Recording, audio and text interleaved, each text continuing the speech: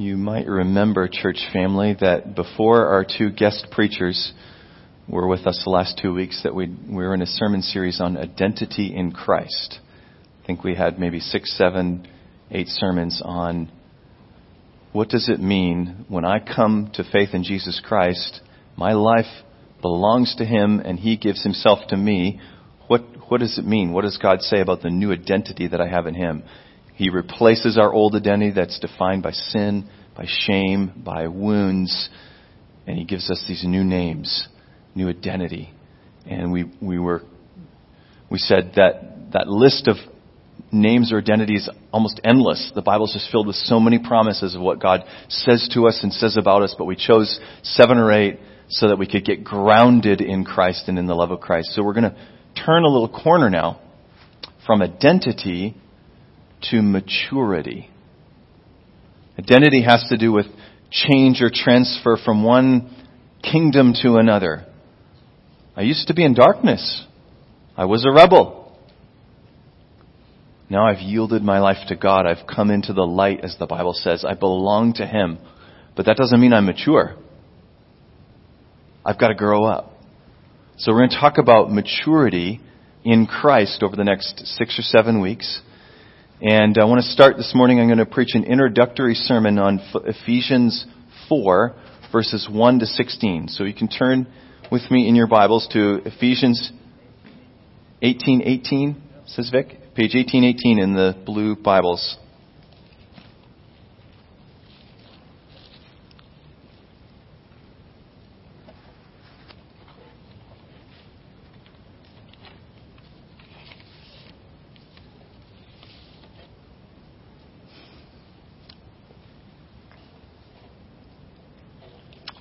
This is Paul writing a letter to the church in Ephesus, which was home of one of the 7 wonders of the world, the Temple of Artemis. So it was a home of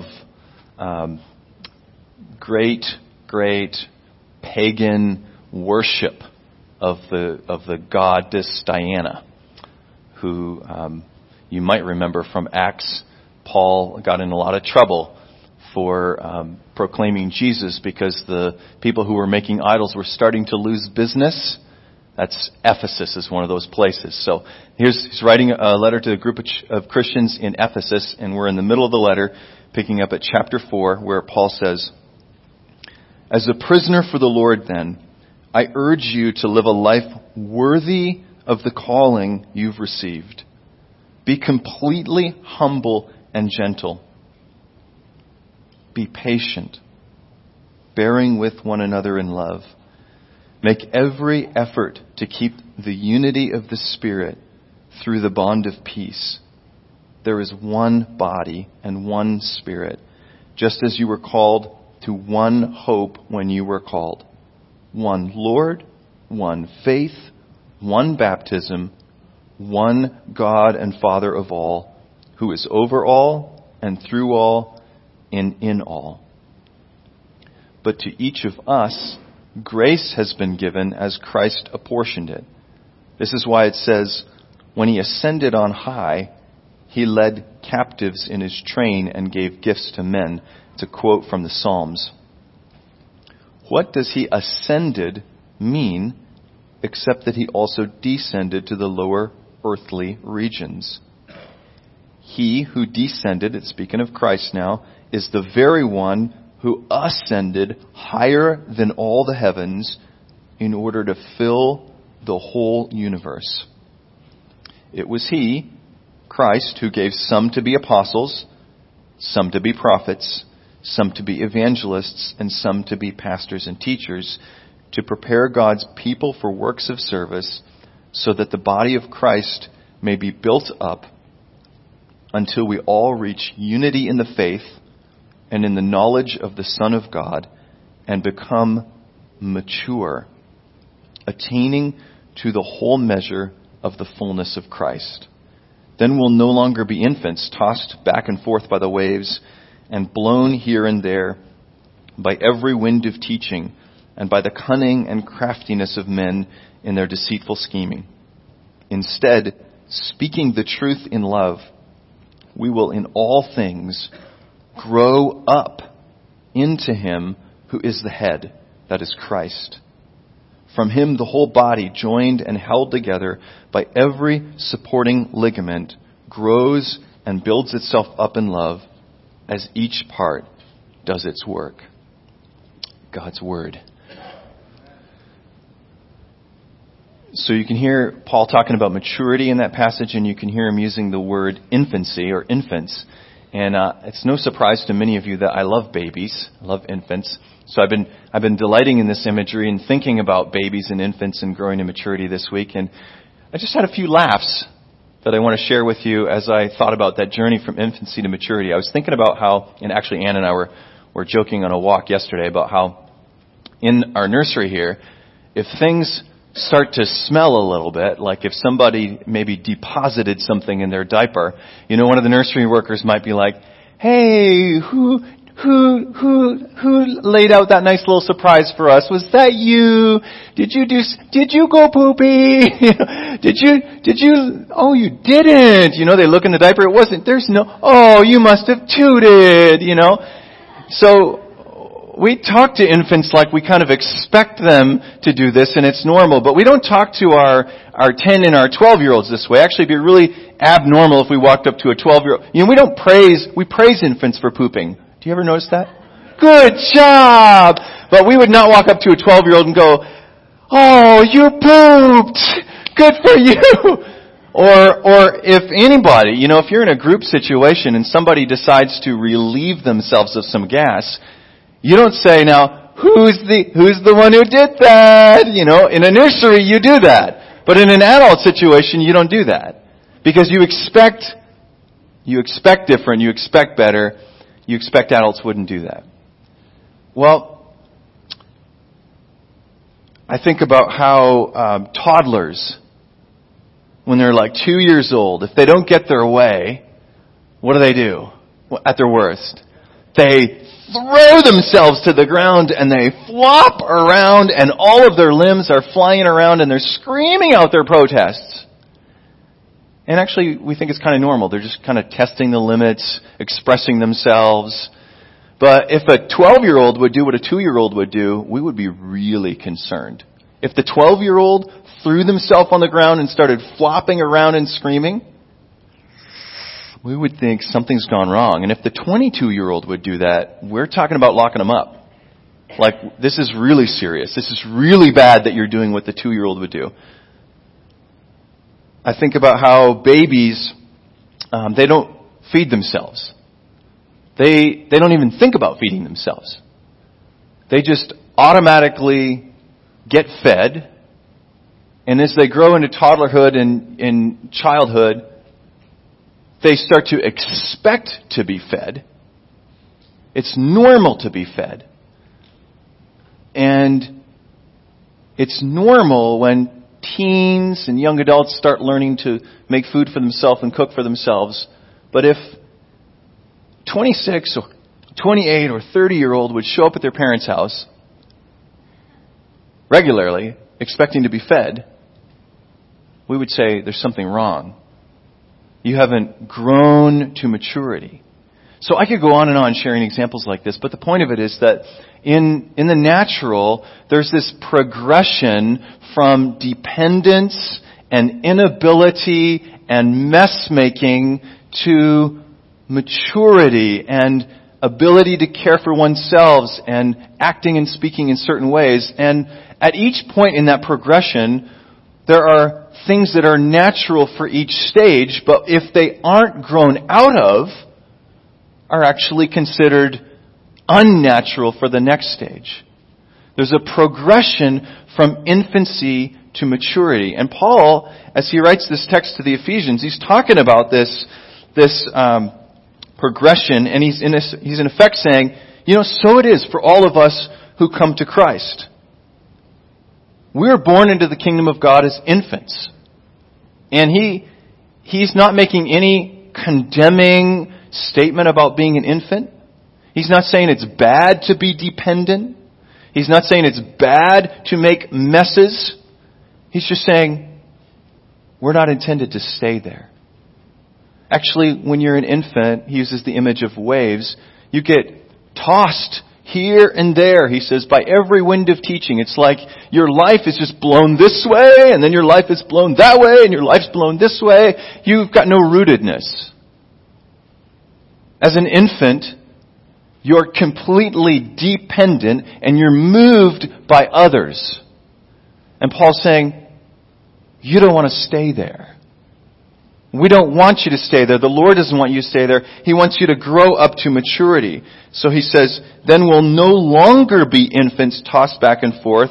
And then in verse 13, when he's talking about the maturity, he says, until we all attain, so this is what we're all aiming for, all called to, the unity of the faith and of the knowledge of the Son of God, to mature personhood, to the measure of the stature of the fullness of Christ. Well, that could sound like just a lot of words. What Paul's actually doing is he's stacking words on top of each other very intentionally to say the goal of maturity is to come to a place where you're not only not an infant, but you have grown up into a fullness that God has for each person He creates. Each of those words, I don't know if you noticed it, but measure, stature, fullness, they all have to do with, there's this place of this, how do we say this? Think about measure, like you measure a child as they grow up on the wall and they're growing up to full height. We all have a full height that we reach. You think about stature and you think about attaining to a certain, again, size or stature or height. You think about fullness, you think about a cup, and it's again a measurement. It's not full, it's half full. It's 3/4 full, it's full and flowing over. So all of these are kind of measurement terms. Why would Paul use 3 terms? He's stacking these measurement terms on top of each other to say, look, there's a measure that we're all supposed to grow up to. We're not supposed to be like babies that aren't full. We're supposed to be filled up. And then he ends it with the fullness of Christ. Christ is the measure. So he's saying all of these point to Christ, and that maturity, that fullness is in Him, that it's from Him, that it's through Him, and it's about growing up. The Christian life is about growing up into Christ. In other words, Christian maturity looks like Jesus in all things. So when you begin to say to yourself, well, where am I on this trajectory from infancy through toddlerhood, through childhood, through young adulthood, through adulthood to maturity or fullness in Christ? How would you answer that question? But by holding up your heart and your life, your speech, your actions, your faith to Christ's. He's saying Christ is the measure.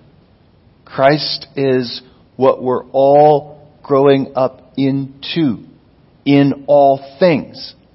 And so he starts talking about this at the beginning of that chapter where he says, be completely humble.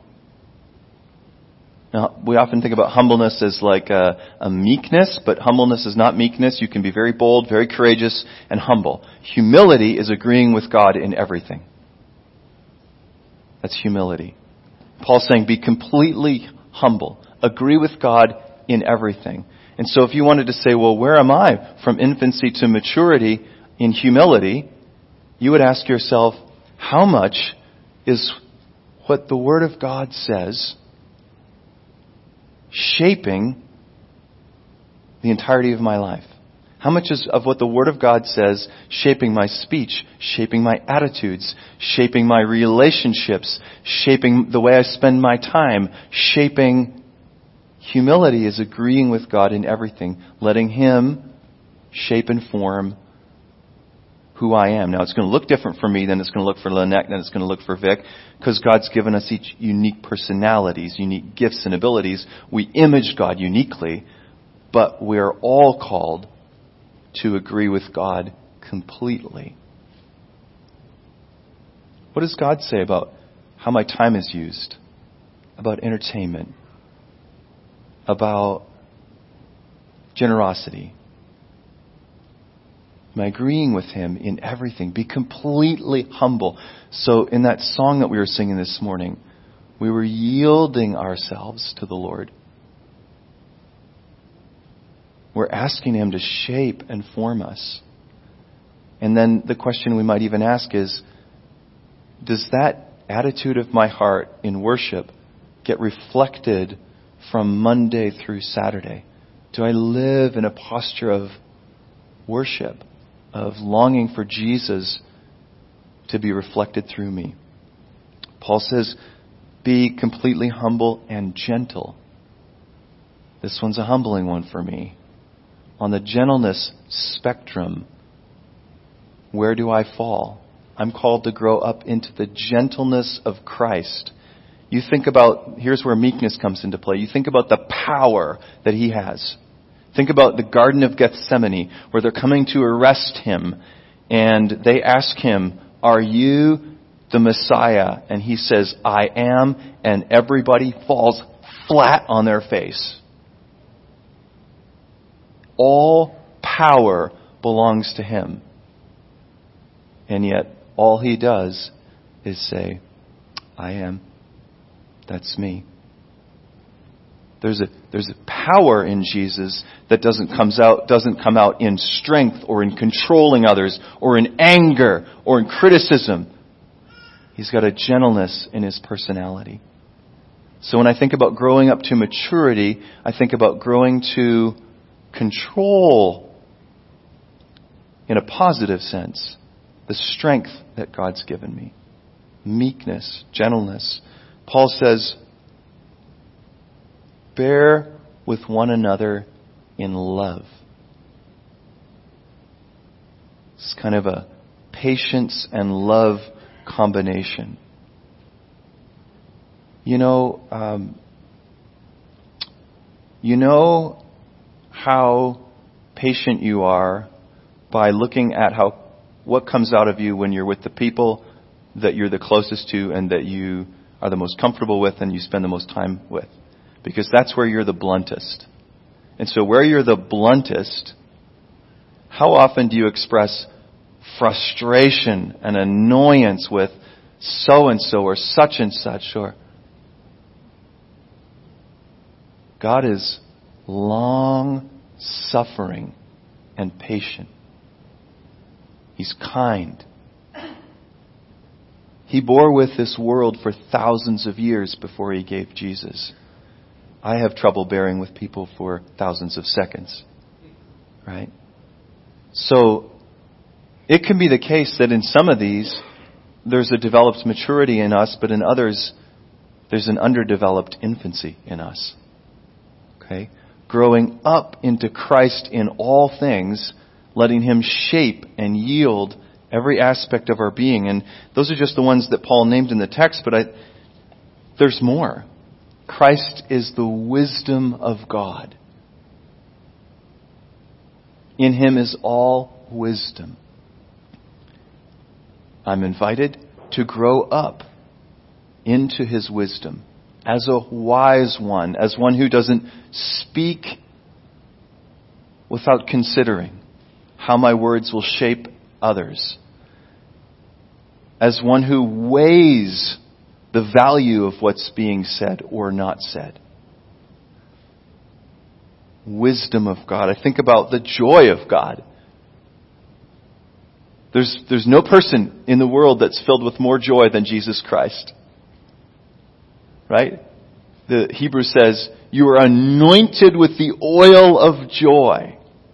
Think about this. He is the image of God. Hebrews says He's the exact radiance of God. God is joy. God is the giver of joy. Jesus is joy incarnate. So growing in maturity in Christ is growing up in joy. It's growing up in, I am able to be joyful in all circumstances because I'm united to Jesus. Peace. Do not let your hearts be troubled, he says. Do not let your hearts be troubled. I don't give as the world gives. My peace I give to you. Growing up into Christ and His character is and includes the ability to not panic, not be swayed into anxiety, not be pushed down into the depths of darkness, but to have a steadiness of peace. Isaiah 26:3 says, He will keep in perfect peace him or her whose mind is steadfast because they trust in you. So, trust leads to peace, and I can have the peace of Christ developed to such a fullness in me that nothing can rock me off of it. How does that come? By faith. So, the faith of Jesus. I think about the faith that it takes for Him to, we often attribute much of His ministry or His miracles to His divinity, but actually Jesus laid aside His divinity and He ministered under the anointing or the power of the Holy Spirit as a human being. And so have we considered how much faith it takes for Him to lay His hands on people and trust that they're going to be healed? To stand in front of a grave and say, Lazarus, come out. But that faith is something that I can grow up into. I think it was Andrew Murray that once said, everything that Christ is, He is for us or to us. Everything that He is for us or to us, makes available to us.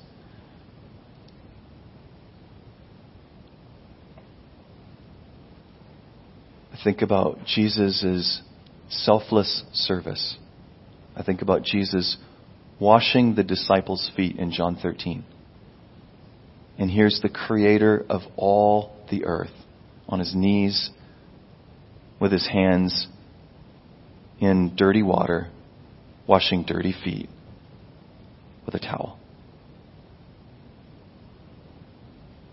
And so maturity in Christ looks like growing to the place where I and you serve others around us.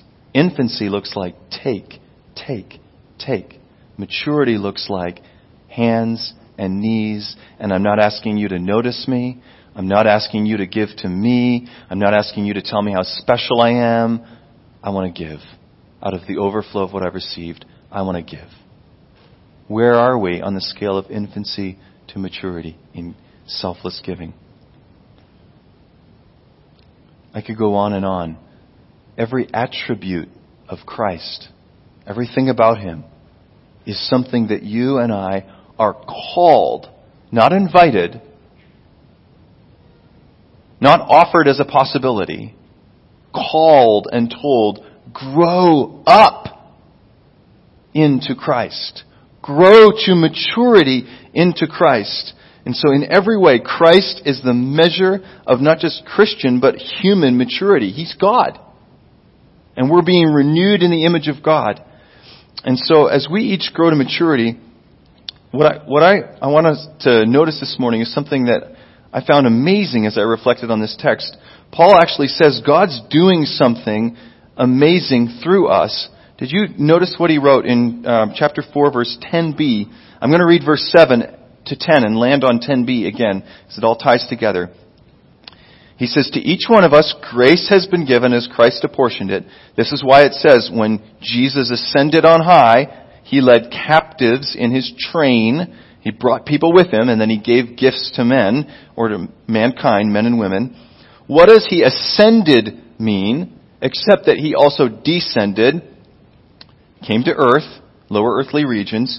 He who descended is the very one who ascended, so Christ ascended higher than all the heavens, and then this is it.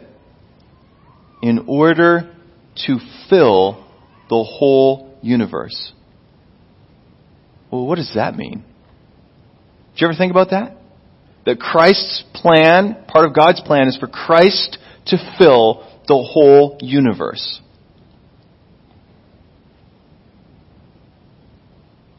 Christ, again, the exact radiance of God, everything that's in God, all of the goodness of God, all of the love of God, all of the joy of God, the peace of God, it's in Him. And so, filling the whole universe with Jesus Christ is filling the whole universe with God, with all of the goodness of God. So here we live in a world that's fractured and it's divided and it's wounded and it's hurting and it's full of evil and it's full of rebellion, it's full of pain and turmoil. And God's saying, I want to fill the universe, not with that stuff, but with me. I want to fill the universe with Jesus Christ. This is my plan. And so the way I'm going to do it is I'm going to defeat evil at the cross. I'm going to redeem a group of people. I'm going to fill them with the Spirit of Jesus.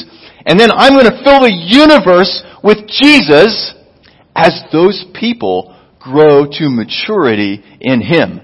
In other words, the life of God gets expressed in the universe. The plans of God get accomplished as the people of God grow up in Jesus. It's as the church grows to maturity that the world gets filled with Jesus. You might think, oh, you're making a little too much out of one little line here. Like, are you sure about this? Yes.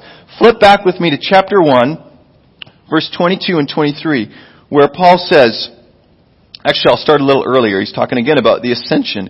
He says, that power is like the working of His mighty strength, which He exerted in Christ when He raised Him from the dead, seated Him at His right hand in the heavenly realms, far above all rule and authority, power and dominion, and every title that can be given, not only in the present age, but also in the age to come. And God placed all things under His feet, Jesus' feet, and appointed Jesus to be the head over everything for the church, which is His body, the fullness of Him who fills everything in every way.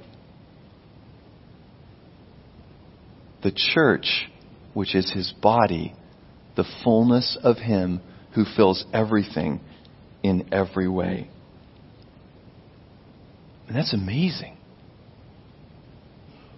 That God's plan to fill the universe with Himself involves filling the church with Himself and growing the church up to maturity. That He's going to somehow manifest His glory. What does the Bible tell us? Someday the world or the earth will be filled with the knowledge of the glory of God like the waters cover the sea. Is it now? No. That somehow through the church growing up in Christ, God's glory will fill the earth. That's a huge privilege, and it's also a huge responsibility. And I think that could feel like a lot of pressure if we didn't start with grace. If we didn't start with the message that Pastor Trevor brought us 2 weeks ago when he spoke on John 17, particularly verse 22, where Jesus says, I've given them the glory that you gave me. I've given my followers, I've given the church the glory that you gave me. And we said, what was that glory? What's the glory that the Father gave Jesus that He gives to us? Sonship. That He looks at you and He says, daughter. And He looks at us and He says, son. Almighty God says, son, you are mine. Daughter, you are mine. I've given them the glory that you gave me.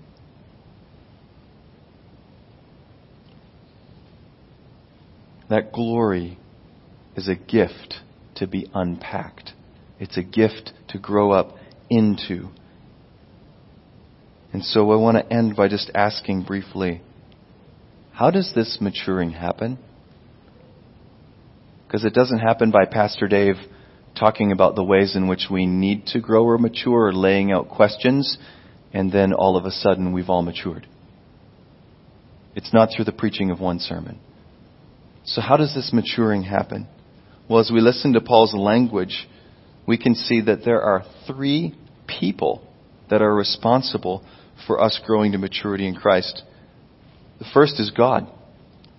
If you listen to Paul's language, he says, God calls. God gives the Spirit. God apportions grace. That's really comforting to know that God leads the process of each of us growing up into Christ. I'm not leading. I'm following. I'm not initiating. I'm responding. I'm not responsible for bringing this to completion. I'm a child, like we were reminded earlier. God leads. It also means that at all times and in all places and in every part of my life, God has purpose. That He's always working, right? That's what Romans tells us. He's at work always for the good of those who love Him, who've been called according to His purpose. It means there's no situation in my life that could happen where God isn't at work for my growth. Doesn't mean He instigated everything, but it means He bends everything toward me becoming like Jesus. So God is the first person who's at work, and by far the most important. But Paul says there's a second one, and that's leaders. He says the job of leaders is to equip believers for works of service, to speak the truth in love, which means, like Paul preached to us last week, he said, obey your leaders, honor them, make their work a joy to the Lord. Because it's our work as serving to do this work of nurturing up in Christ. And we'll talk more about that in weeks to come. I get to preach a sermon on humility and submission, and I'm going to look at the example of Jesus, and I'm going to talk to us about how difficult this is and how much I experience this difficulty in my pastoral work, because all of our natures in their flesh work against this. We don't want to be told what to do. We don't want to be told how to grow. We don't want to be told how to change. And all of that flows out of not being rooted in the love of God. Okay? So Paul says God initiates, but leaders facilitate. Leaders create a context. Leaders nurture. Leaders approach. Leaders guide. Leaders speak the words of God. That's helpful to know, because then we know when a leader approaches us in the church and says, I want to talk to you about something, we can actually say to ourselves, God's at work right here. God's at work. God wants to speak to me through so-and-so. It's God who's at work, not just a leader. God initiates, leaders facilitate. Who's the third person? Us. Paul says in this passage, live a life worthy of the calling you've received. Make every effort to keep the unity of the Spirit through the bond of peace. That make every effort could be applied to everything that he's telling us. Work hard. Work hard not to earn something, but work hard to respond to the grace and the love of God. Make every effort. He's saying, live a life worthy of the calling you've received. When God calls you son, when God calls you daughter, you respond to that. We respond to that by saying, wow, yes, Father. Thank you, Father. I love you, Father. Shape me, Father. Make me to be more like Jesus, Father.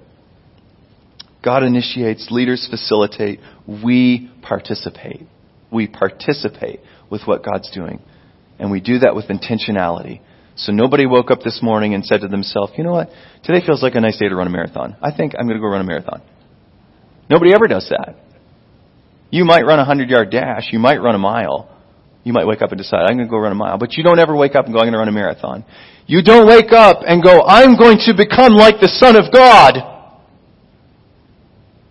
without intentionality. There's a lifelong journey to maturity or fullness, but it requires intentionality. Just like marathon requires saying, I'm going to stop the Doritos and the ice cream and the Coke, and I'm going to get on some vegetables and some other things that are healthy, and I'm going to train, and I'm going to wake up early, and I'm going to spend dedicated time doing such and stuff. You position yourself to grow physically and get healthy. So also we position ourselves to grow in Christ. It doesn't happen haphazardly. It doesn't happen on Sunday morning alone. This is a very, very small part of it. It happens with great intentionality. And so how does that happen? The church has long talked about things that they call spiritual disciplines that position us to grow in Christ. Somebody said recently, spiritual disciplines position us to receive by grace what we can't attain by self-effort. I can't make myself like Jesus. I cannot make myself more patient. I cannot make myself more loving. I cannot make myself more wise. I cannot make myself more persevering. I cannot make myself have more faith. I cannot make myself anything. I can want those things all I want, but I cannot tell myself, do this more, try harder, and have that work. That's anti-gospel. The gospel says I can receive these things in Christ, and so I have to position myself to keep receiving them by faith. And so spiritual disciplines are these practices that the church has developed over the last 2,000 years that say these are means of grace.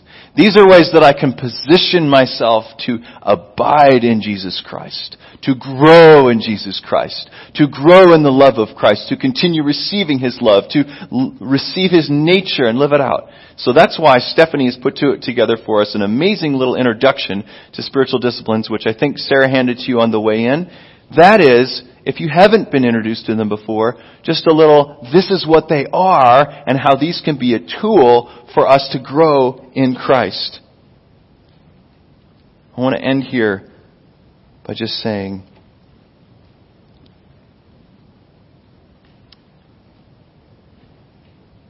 imagine how beautiful it is and how beautiful it will be as each of us continue to position ourselves with hunger and with humility before the Lord day after day, week after week.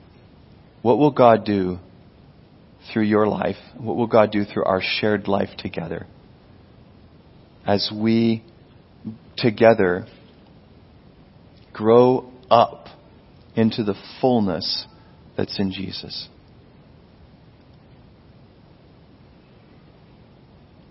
How beautiful might be the end result of that. If each one of us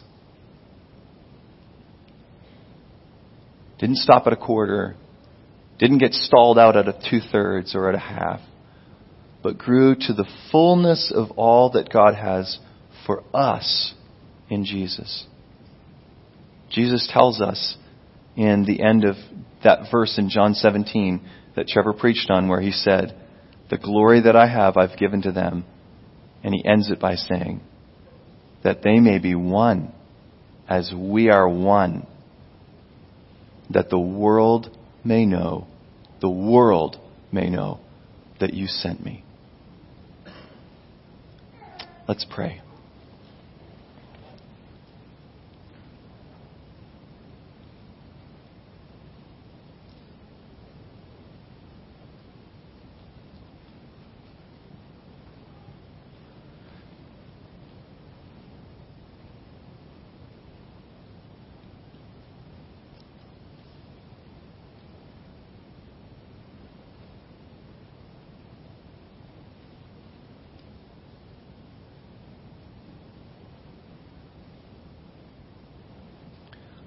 Lord, we thank you that you not only gift us with new life in you, but that you gift us with your Spirit and with all that we need to grow up into the fullness of your life, Jesus. We thank you that you don't leave us where we are, but that you're always working to grow us in more love, more joy, more peace, more faith, more wisdom, more reflecting you. And Lord, if we're honest, we just need to acknowledge before you that we've not pursued you as much as you've pursued us. That we haven't hungered and thirsted for righteousness. That we haven't, in many ways, haven't been intentional about our growth in you. That there are places in our lives where we've settled. There are parts of our hearts and our lives that we've just ignored.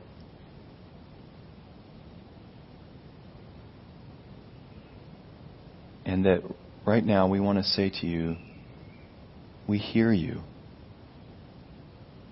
We hear you saying without any condemnation, but with great love and purpose, grow up, grow up, grow up in me.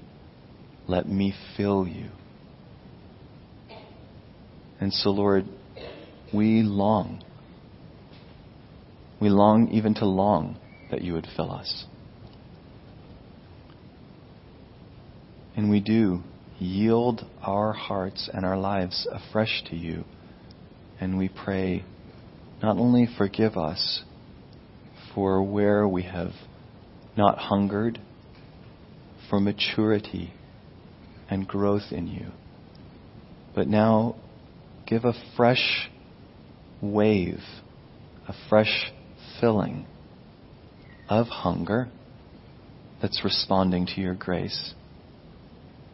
And Lord, do a work in us individually and a work in us as a church so that the West Side would know